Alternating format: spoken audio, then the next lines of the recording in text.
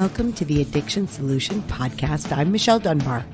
Enjoy listening and watching as addiction experts Mark Sheeran and I cover controversial as well as helpful topics on addiction, how to move past it, and other related subjects. As two of the co-founders of the Freedom Model, Mark and I will give you a completely new perspective on the topics that matter to you. We will take to task the Recovery Society's lies and misinformation and replace them with facts, research, and the methods to move on from addiction struggles without 12-step meetings, rehabs, and the shackles of endless recovery. Let's escape the treatment and recovery trap together and learn to be free.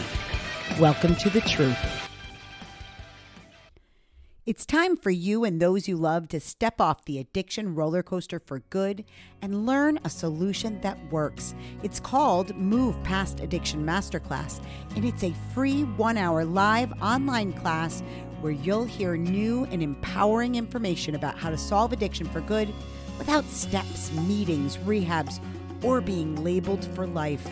If you're struggling or you love someone who is, then this masterclass is for you.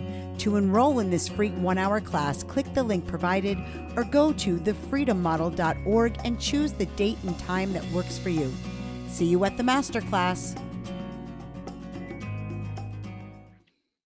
Hi, everyone. Welcome to the Addiction Solution Podcast. I'm Michelle Dunbar. And I'm Mark Sheeran.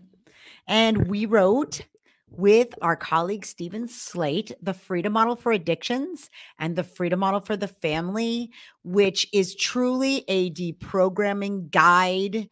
It'll help you kind of walk out of the addiction and recovery and treatment trap. There is nothing like it available today. You will learn information in there that you have never heard anywhere else but here. That's on this right. podcast. And if you want the shortened version of that, we have a free masterclass every single week that we give. And you can go to thefreedommodel.org and register for it.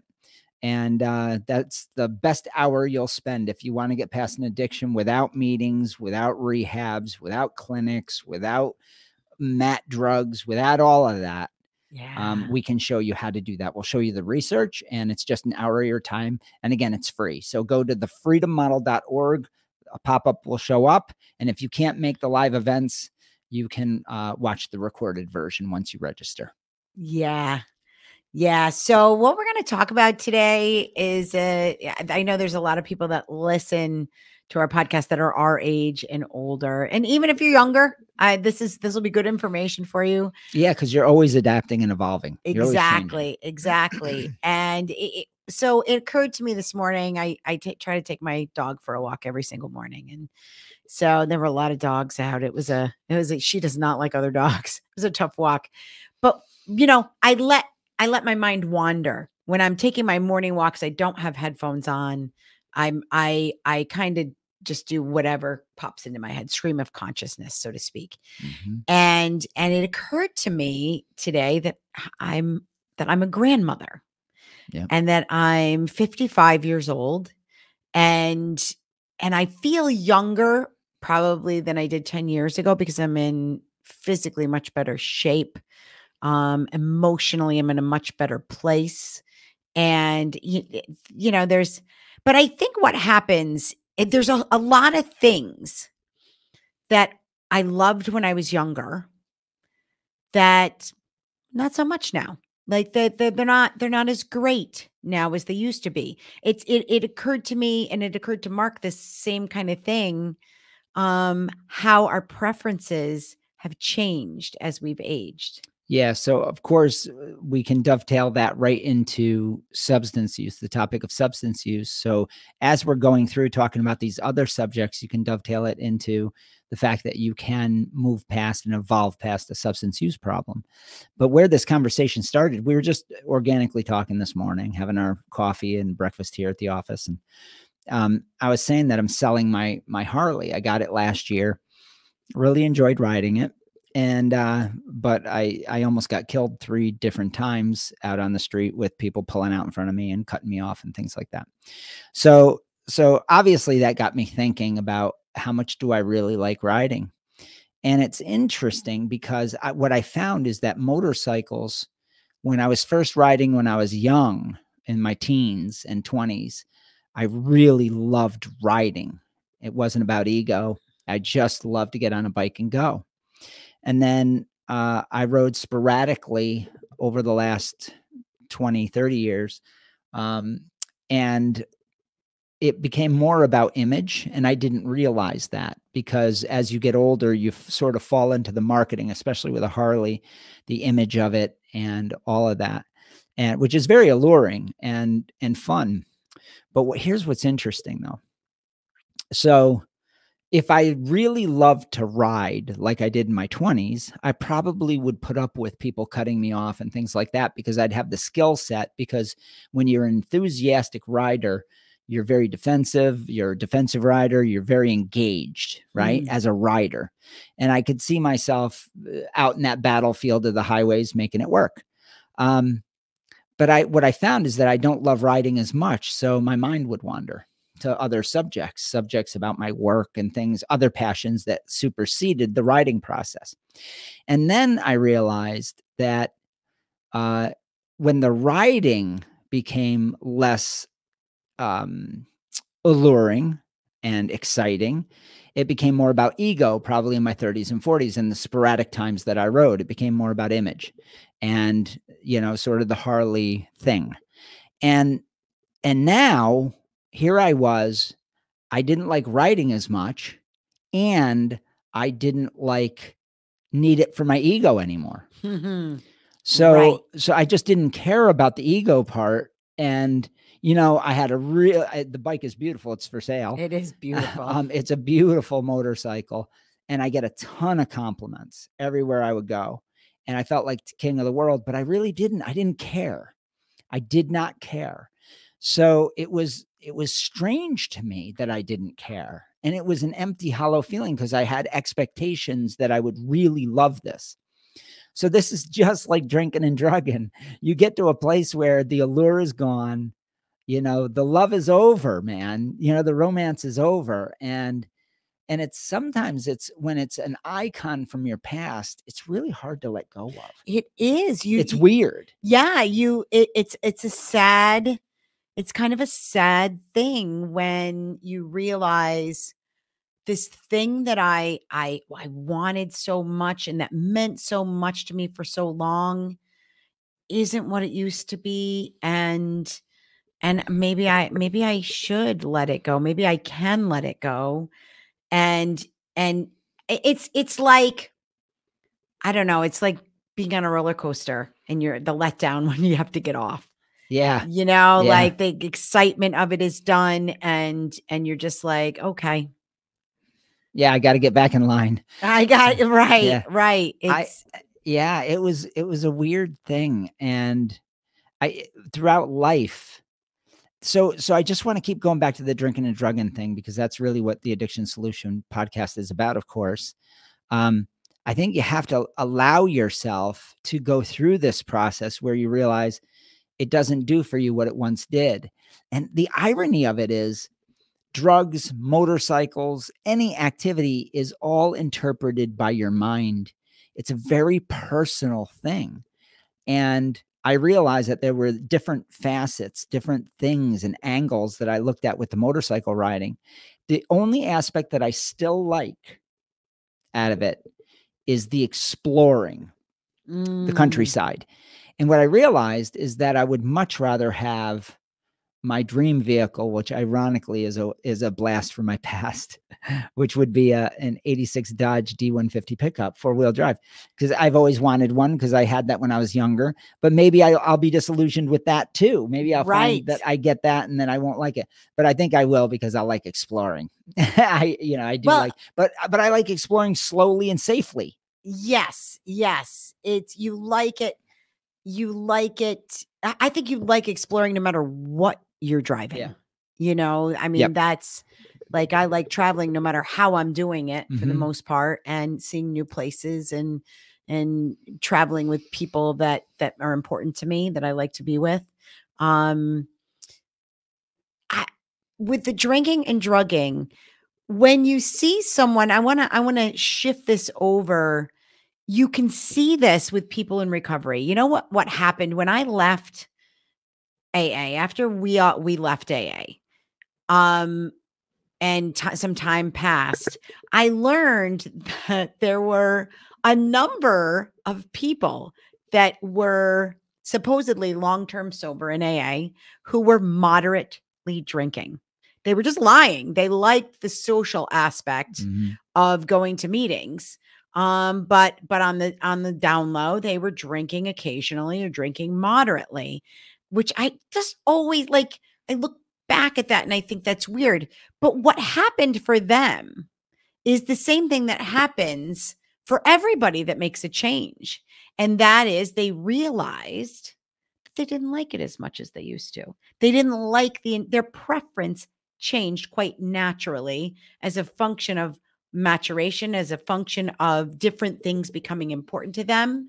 And so even if you see people that have long-term sobriety, maybe they leave AA and they still choose abstinence. A lot of people do that.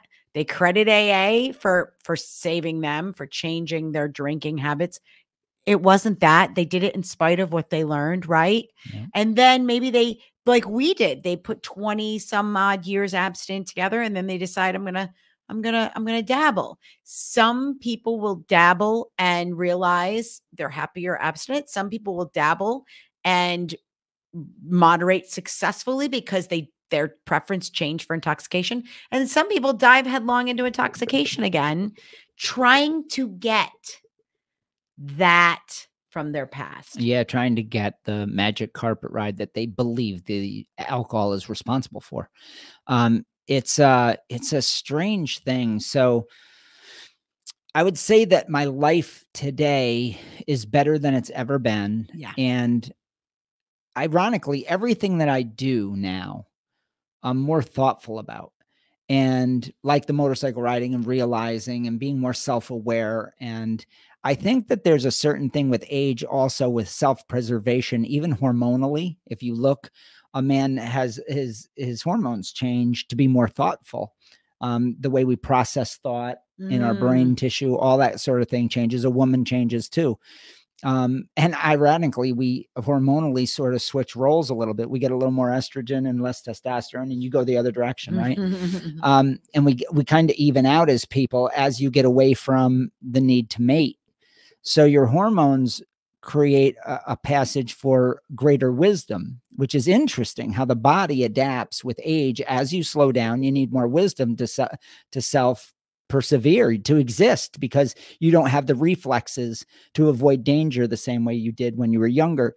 So if you accept that with age, these changes are happening, sometimes they catch you off guard, though. They caught me off guard in my 40s. I felt less virile, less engaged, and I struggled to work as hard. Well, what I realized in my 50s was I just got to do, and I do it with my hunting too. I have a thing I say, slow and steady. That's right. You know, and that makes me ready. Right. So that's what I say in my head when I'm hunting. Slow and steady makes me ready and ready to shoot. That's a huge change for him. You need to know that. Massive, because I'm a rammy, crazy motherfucker.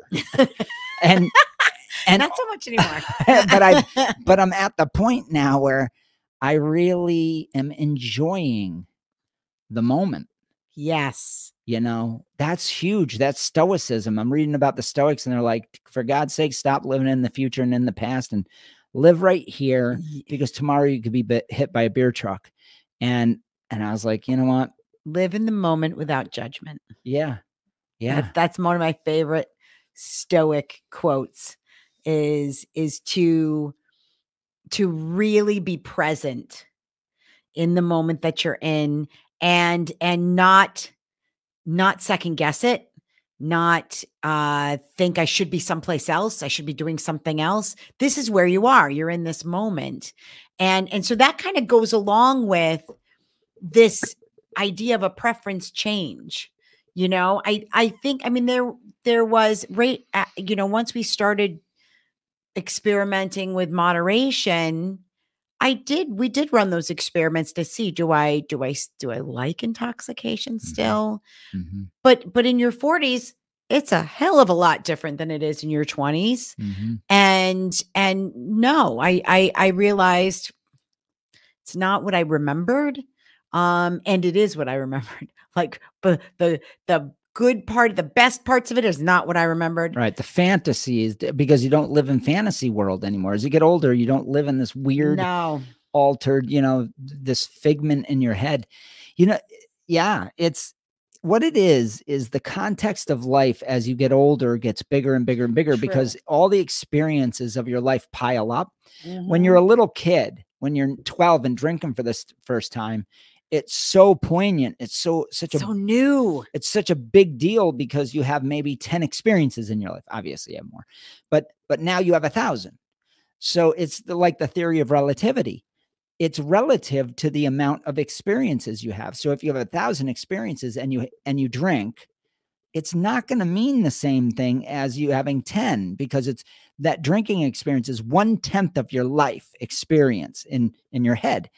And here it's 1/1000th. So when you go for a long period of abstinence, allowing yourself to let go of the addict image and the alcoholic image and the image of one drink equals a drunk. And you got to get rid of all that shit because that'll keep you in the past. That'll keep you drinking the way you did when you were young. But if you let all that shit go and then you drink later at 40, my God, it is nothing like it was when it was 18.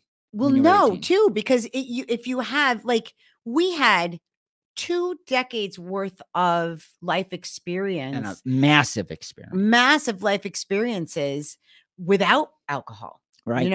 Totally changed, where we realized I don't need it for anything I thought I needed it for. I like the thing that I couldn't imagine when I first got sober was I grew up in an Irish Italian family, and weddings and funerals and all of these things. There was a ton of them, and they were huge drinking events always. And I think, like, at 22 getting sober, I thought, what the hell am I going to do when I get married? I can remember thinking, you need alcohol to celebrate a wedding. Like, how do you celebrate a wedding without alcohol? Well, I did that just fine. He was in our wedding. Yeah. I mean, it was a blast. We had it was a good time. So much fun. Yep. And so you have all of these different life experiences when you have a period of abstinence where you realize, wow, like, I think we talked about this a couple episodes ago. I create the magic in all of these experiences. Alcohol never did. That's right. Even though it seemed that way. Yeah. It's such a tricky thing. The binge construct, deconstructing a personal binge construct is a complicated process. Sometimes if you have indulged in alcohol for years and years and years, and you believe all the hype and the marketing and your own bullshit, yeah. And of course you have the fact that it does affect your body. So you have this effect that can easily be mistaken for a mental elixir, right? In the mental world, your choice-making world, your thinking world. So you give alcohol credit for the things it's not doing. And then you imbue these sort of youthful fantasies associated with it. Then you're 50 and you're drinking to pass out every night. And because you're imbuing, you're desperate.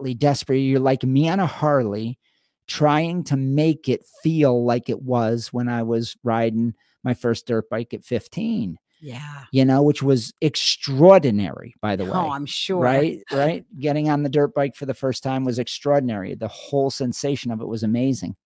And then here I am in my 50s and I get on a bike and it means nothing. I realized it meant nothing.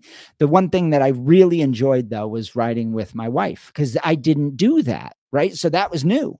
Right. That's the one thing I will miss about it, is we shared that together and we really enjoyed that. So I have to figure out a different way that's safer to get that same or maybe even better experience, like maybe take cruises every year or something. So we're looking at all that. Jeep and take the top off. Yeah.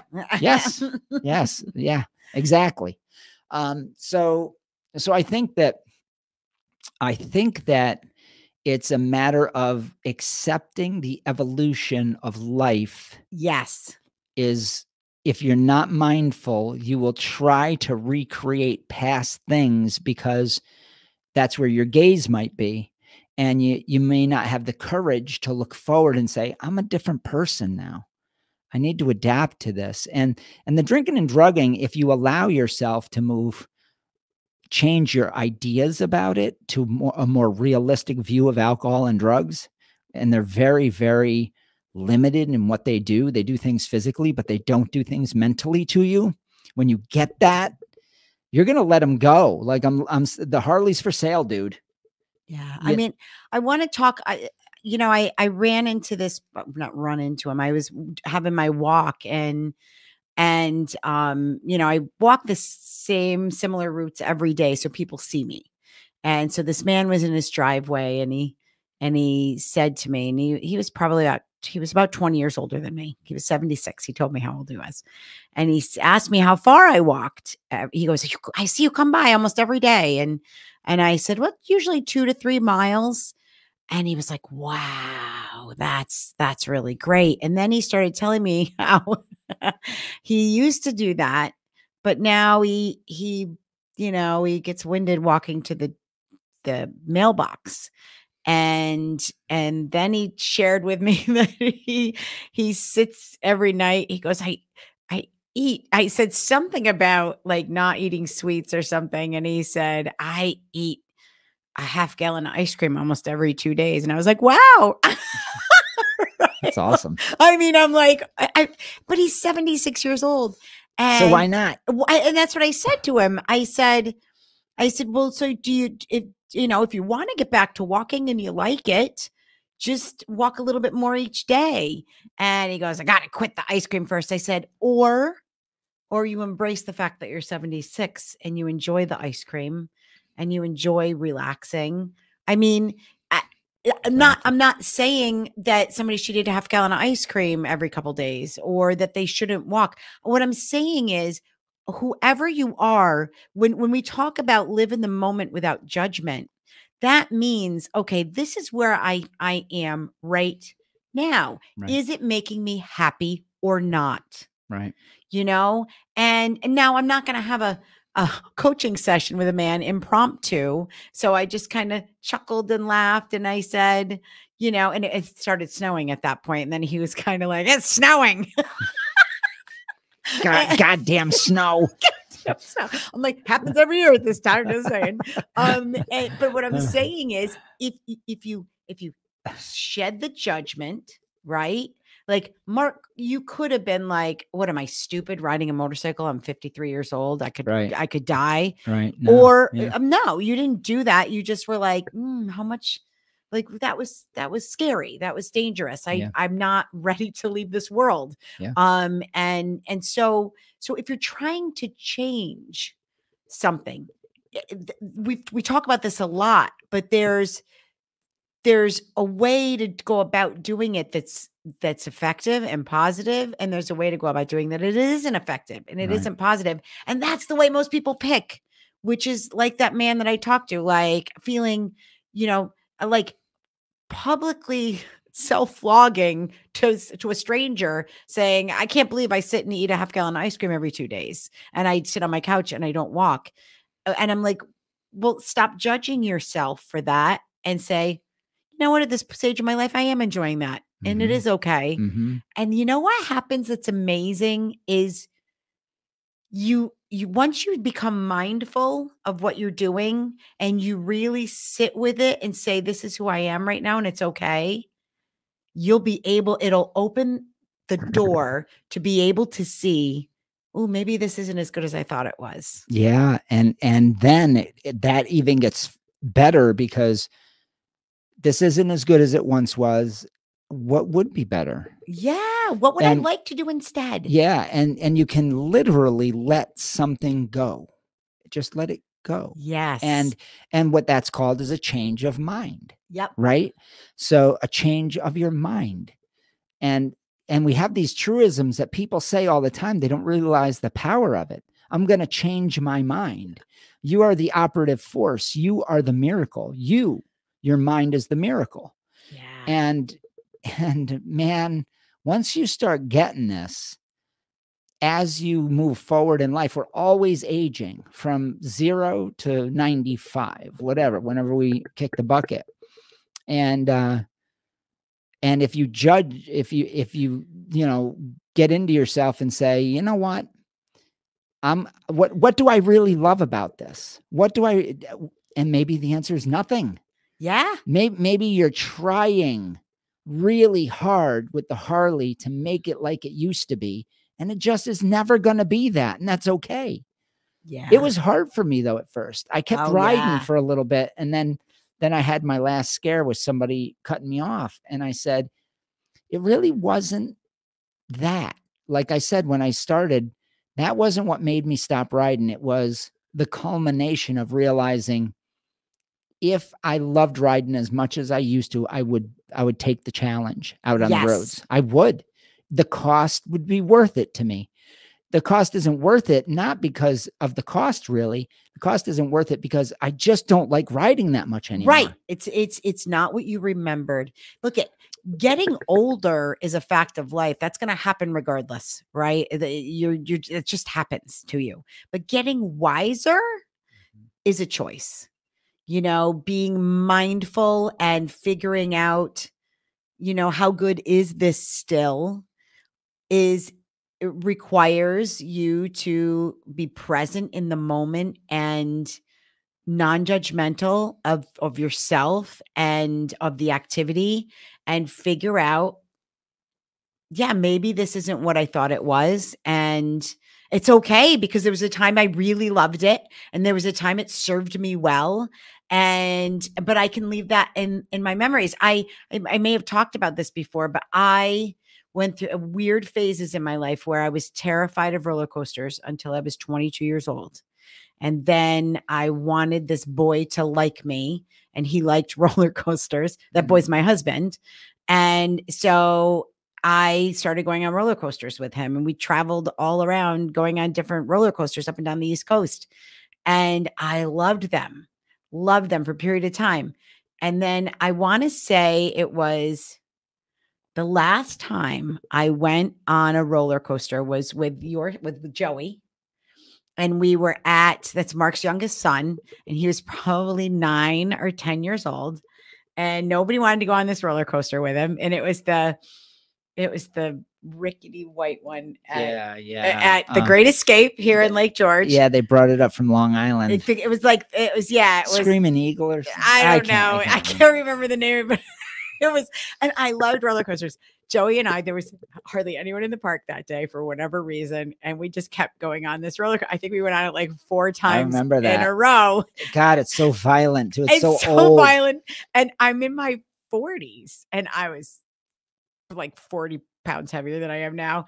And I think we got off at like the 4th time, and Joey's like, again. And I'm like, and Michelle can't do it again. I was sore for 3 days. That was the last time I ever went on a roller coaster. I was like, I'm over it. It took me 20 years. I'm over it.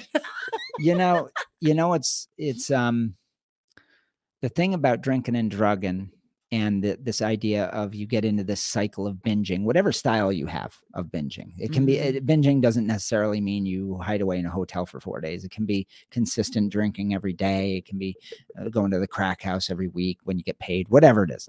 You all have each of you have a personal style of binging.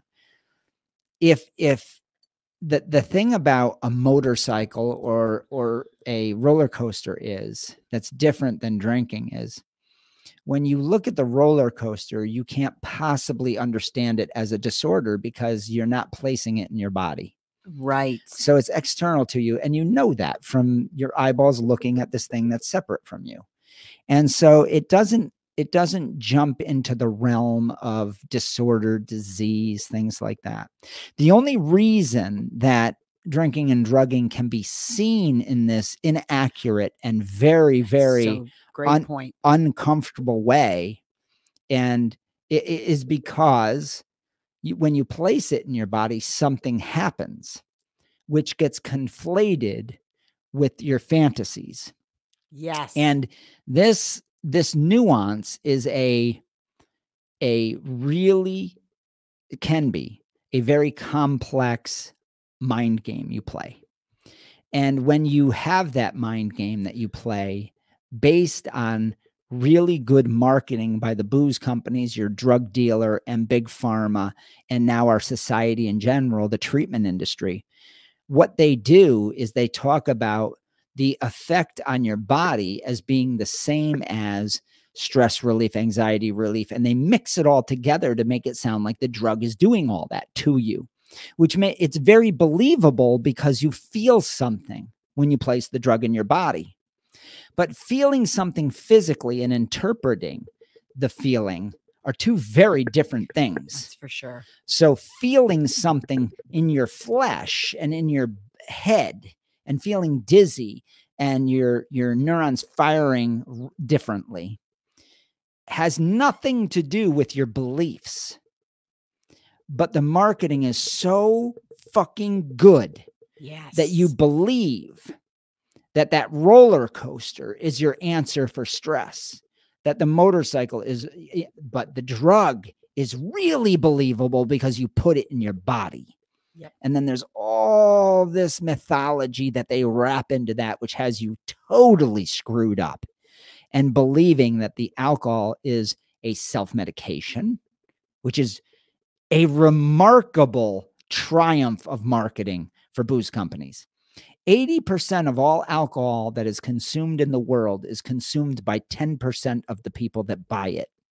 In other words, if you were to take 10% of the booze buying public worldwide and pull them out, 80% of the revenue from booze companies would go away. So they need you to believe that heavy intoxication is your answer to happiness. Yep. And that's been true for as long as they've been marketing these things and measuring that. It hovers between 80 and 85%. So they need you. They need that 10% of booze buyers. And the same holds true with drugs. Right? The heavy users buy the bulk of the supply. But it's all based in this idea that the drug actually makes you change your thoughts and your interpretations. And that belief is a powerful, powerful religion. It's a powerful religion. And I'll give you an example of another way to look at it. When you go to church, if you're a Catholic, and a lot of people know the Catholic custom, when you drink the host, when you drink the wine and you eat the host, which is a piece of bread, right? And the whole idea is that it's the blood and body of Christ. And some people have a very religious experience. It's called communion, where you commune with Christ when you take the body and the blood into your body. And some people take it very literally. And so they have that experience. Now, I'm not here to say that Christ doesn't come to them. That's not my point. My point is they believe it does. Right. We know that 100% of the time for the people that say it, it happens to them. Now, whether it does or not, we will never know.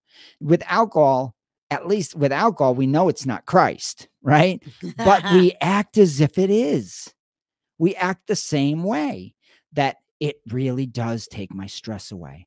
How does this physical object, a piece of bread and wine, or an object of crack, a molecule of acetaldehyde blood in your blood, how does that take away your stress? It can't. It can't. But if you believe it, it does. So our interpretations are so powerful. Our interpretations are everything. Well, if you believe it, it does until it doesn't. That's right. Right? And that's the next step. Yeah. Because if you nearly everyone that prefers intoxication, there's a window. We talk about this in the binge contract. There's a window where you feel like it's helping you, but you always get past it. Yeah, your mind is so active and powerful and driven by the positive drive principle that you're right. It's like riding the Harley for the 1,000th time at 53 years old going, I've done this 1,000 times. I've done this 5,000 times. And it's not that exciting. So my mind interprets the riding experience differently than it did when I was 15 and it was new. So binging is exactly like that. It is. You're getting on the bike. The first couple miles, you're excited. By the 5th mile, your back's getting a little sore. Reality strikes. Your mind starts to wander back. Somebody cuts you off. You're like, yeah. Right. You get a DUI because you're drunk. And now the point is, reality will always supersede fantasy. You can only stay in a fantasy so long. Your mind is so intelligent and so remarkable and so free to think whatever you want to think, that you can only go so long with a fantasy that isn't working. And so when the alcohol doesn't have, because it doesn't have a mind, it doesn't actually take your stress away. So you're shit-faced drunk and you're still thinking about the bills. You're still thinking about, I got to hide the booze from my wife. I got to avoid this road because a cop sits there. When you're thinking all that crap after the third or fourth drink and it's all coming back to you, you realize this fantasy agent isn't so good at its job. It's just not as good at its job. And what it is you're too damn smart. You've evolved past the illusions. You've evolved. You're too smart. So allow yourself this wonderful ability to actually problem solve bullshit, self-inflicted bullshit that you're telling yourself. Let it go. And you can let your binge construct go. Now, I want to end with, if you can't do that because it's so complex to you, for God's sakes, get coaching. We will coach you through this. Come up and spend 2 days with us. In 2 days, we can undo your whole binge construct with you. That's what we call CASP, the Complete Addiction Solution Program, our workshop. We will go through the binge construct with you. We will dismantle it, and you'll be like, holy shit, I can really move past this. But we have to dig in and figure out all your beliefs. And I bet you your beliefs are pretty profound towards bullshit. Yeah. And I want to ask Mark a question, because this goes right to, I know what some people are thinking, and that is, if I let this go, won't I be miserable? When you sell your Harley, are you going to be miserable? No, because I have analyzed the value, the true value of what it means to me. Yeah. And like booze, I really don't drink hardly at all. I used to moderately drink, but I almost rarely drink at all now. You change. And I have other things. I have my grandson. I would much rather walk around in the grass watching him explore his world. He's so fucking cute. He is great. You know, he's crazy as hell. Well, that's but it. He's so awesome. You look for things. There's always new things. Yeah, you move on to value and new activities. And I mean, that to me, that's out of the things that I've learned as I've gotten older, it's that there's always new things and to explore. There's new places to explore. There's new people to meet. You know, the world is infinite. And so if I let this thing go that really isn't all that great and not serving me that well anymore, it opens my world to new opportunities. Yeah.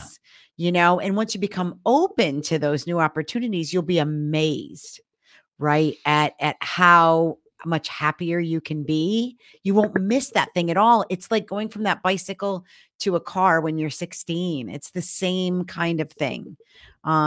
So yes, if you are struggling with these concepts, if you're in the online program, you can get a coaching session right through the online program for a discounted rate. If you don't have the online program yet, come to our masterclass and you get a coupon code to get the online program for half price. And you know, but if you're still struggling with all of these things, maybe it's time to do the coaching program, or to come and spend a couple days with Mark and I. Yeah. And learn it all. And we will help you to deconstruct this.